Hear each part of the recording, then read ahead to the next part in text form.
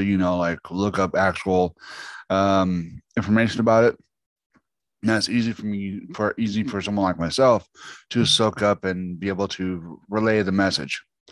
So I was trying to look up and see who predicted the financial crash. Five people apparently team up. One of which, let's see, one of which is this. I think so. Yes, one of which was this guy. Once it pops up, um, I'll share this a different day. But this is MMT in the crisis response to coronavirus. Yeah, as I said, I will do this same Monday, but need to do this a little bit quicklier. I'm not sure that's a word, but anyway. So, anyways, deficit financing or deficit reduction financing. This is obviously, as you can see, October 2nd of 2018, and this was obviously 10 years after the whole thing happened. And I'm thinking this was um, during Trump, I believe. Anyway, so introduction, deficit financing in contemporary economics is controversial, largely because of the flawed economic approaches to sovereign nations' public financing. Finances, excuse me. The first is the macroeconomic approach that treats government budget deficits in much the same way as household deficits. In other words, the assumption that, like a household, a government budget deficit is the consequence of a shortfall of government tax revenues over expenditure. And this, in turn, is due to a combination of excessive expenditure and low taxes. The only sound response to a rise in budget deficit, macroeconomics argue, is for government to increase taxes and or cut expenditure. In Britain, the Institute of Fiscal Policies adopts this approach, as do many other orthodox economic institutes. Most politicians in Western governments approach the public finances in this simplistic way. The second flawed approach is to ignore evidence that government deficits and a rise in public debt are most often the consequence of a slump, a fall in economic activity or growth, and therefore of a fall in government revenues. In other words, the budget deficit expands as a percentage of the shrinking economy cake, GDP. When the economic cake expands, the budget deficit in turn shrinks as a share of GDP. To focus on the budget deficit as opposed to the size of the cake is to view the economy as if through the wrong end of a telescope.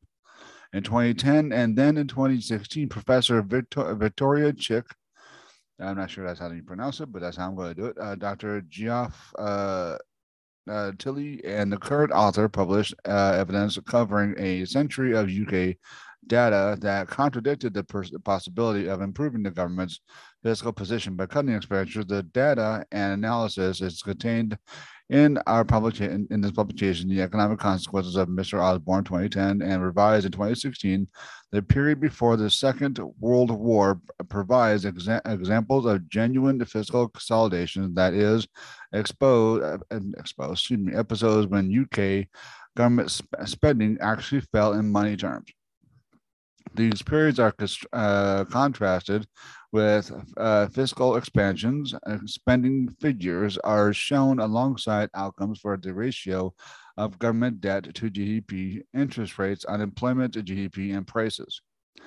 Outcomes for the public finances from this evidence are almost entirely contrary to today's conventional wisdom derived from macroeconomic or microeconomics thinking. Sustained fiscal consolidation increases rather than reduces the public debt ratio, and as in general associated with adverse macroeconomic conditions.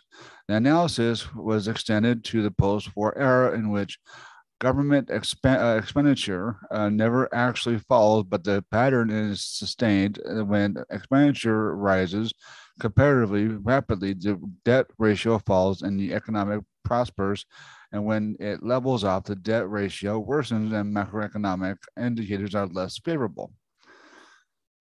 Analysis points to a fundamental error in contemporary discussions. It is not possible to assess the stance of fiscal policy from estimates of the public sector deficit.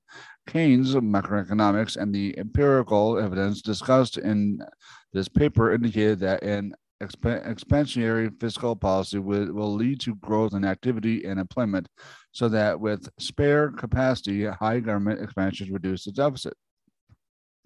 Now, here's the part that I wanted to kind of look more into. Obviously, deficits don't matter.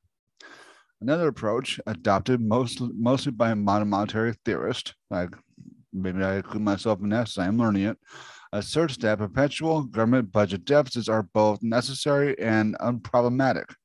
Government spending, budget deficits are both necessary. Okay, government spending, it is argued, can be financed almost ad infinitum by a central bank that has the exclusive power to print or create fiat currency, legal tender whose value is backed by the government that issued it. Central to MMT theory is the accounting identity. Domestic private surplus equals government deficit. For every surplus, it is argued there has to be a deficit. For every deficit, there has to be a surplus. Right now, we're in surplus, according to lack of government spending. As a matter of accounting between the sectors, a government budget deficit adds net financial assets added to a non-government savings, such as people at home, not to be confused with banks and other things of that nature. Available to the private sector, and the budget surplus has the opposite effect. In aggregate, there can be no net savings of financial assets of the non-government sector without cumulative government deficit spending. Budget deficits are just a mirror image of non-government savings. This accounting-based methodology is premised on the acceptance that cuts in government spending are synonymous with a budget deficit reduction. If the government runs a balanced budget, spends $100 and taxes $100, and private accumulation of fiat currency savings is zero in that period, and the private budget is also balanced. Say the government spends 120 and taxes remain at 100, and then private savings is $20, which can accumulate as financial assets as a financial asset. In the first instance, they would be sitting as a $20 bank deposit have been created by the government to cover its additional expenses. The government deficit of 20 is exactly the private savings of 20. But the assumption here is that if government cuts spending to 80 and taxes remain at 100, then the private sector deficit must increase to 20 to maintain the account balance. Deficit spending and deficit financing are vital. MMTers argue if the net savings in the non-government sector are to be maintained to ensure the private sector remains in surplus, MMTers conclude that the government must not cut spending to reduce its deficit. In this respect, MMT theorists share the orthodox economic analysis that cuts in spending reduces the government's deficit. The commitment to maintain a government deficit also echoes the famous remark made by Vice President Dick Cheney, of all people.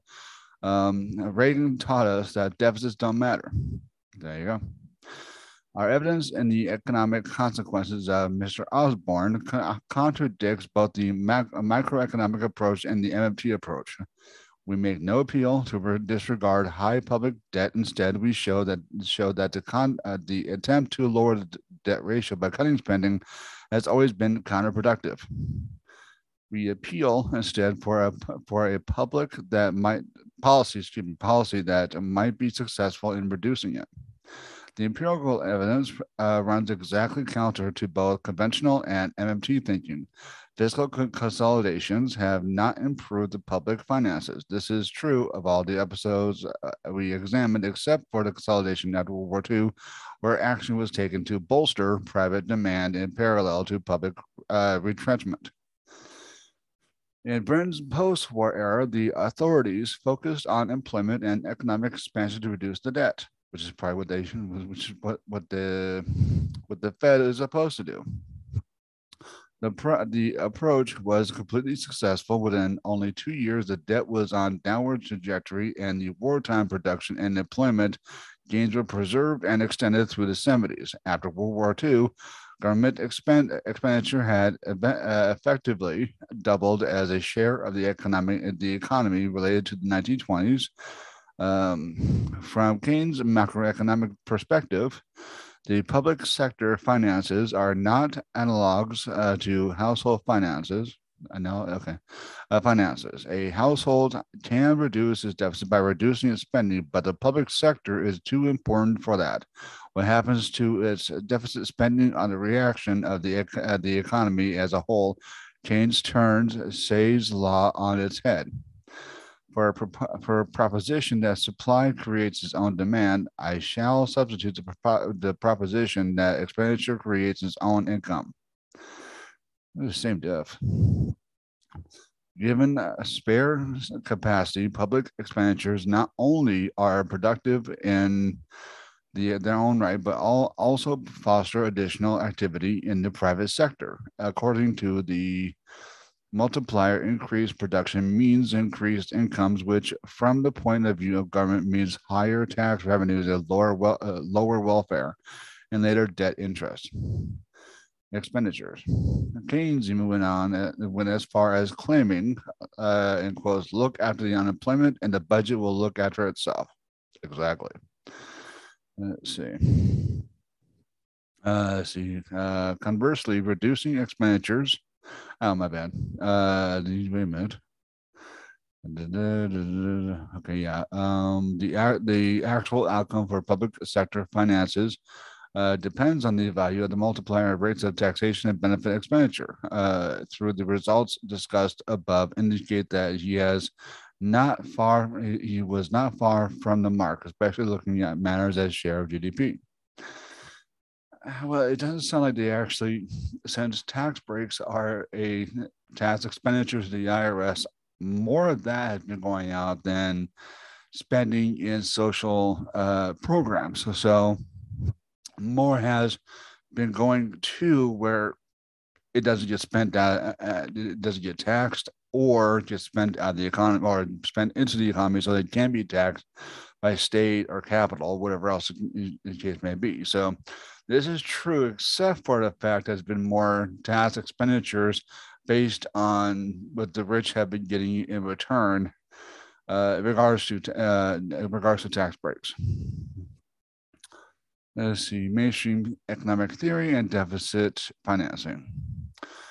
I'll do this last thing. Government budget deficits argue orthodox economists in a similar vein to MMT.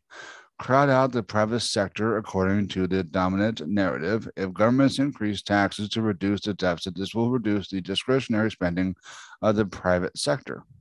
The problem with this narrative is that it ignores the context in which taxes are increased. If the economy is at full capacity and inflation threatens, increasing taxes may be necessary to cool activity and restore price stability. If taxes are increased in a slump, the impact will be further contraction of private discretionary spending and economic activity, deepening the slump, which is what's going on now. Second, if instead the government borrows, so the argument goes they will do so from private sector investors. This will curtail the amount private investors have available to fund private investment.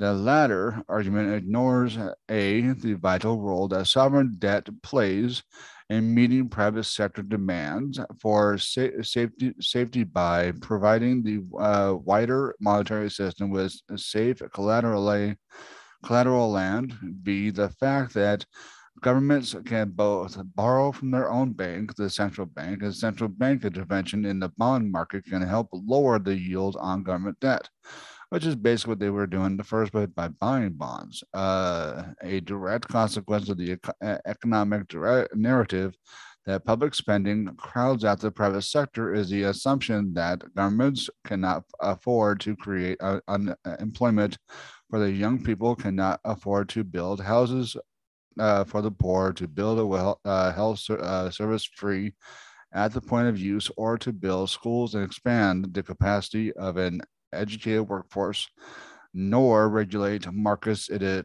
is asserted can finance such outsourced services and restore competitiveness and prosperity. I'm going to leave it there. See if you like what you see here, whatever, please support whatever platform that I'm on. This will be on Rumble, as all my recordings will be from now on in regards to video. However, this will also might be an audio, and it will probably be on my anchor.fm/justgalvin. I talk about whatever. Thanks for watching. Pay attention to the economy, hashtag learn MFT, hashtag open dem primaries, hashtag rank those paper ballots. Thank you. Peace out for now. I'll talk to you Monday.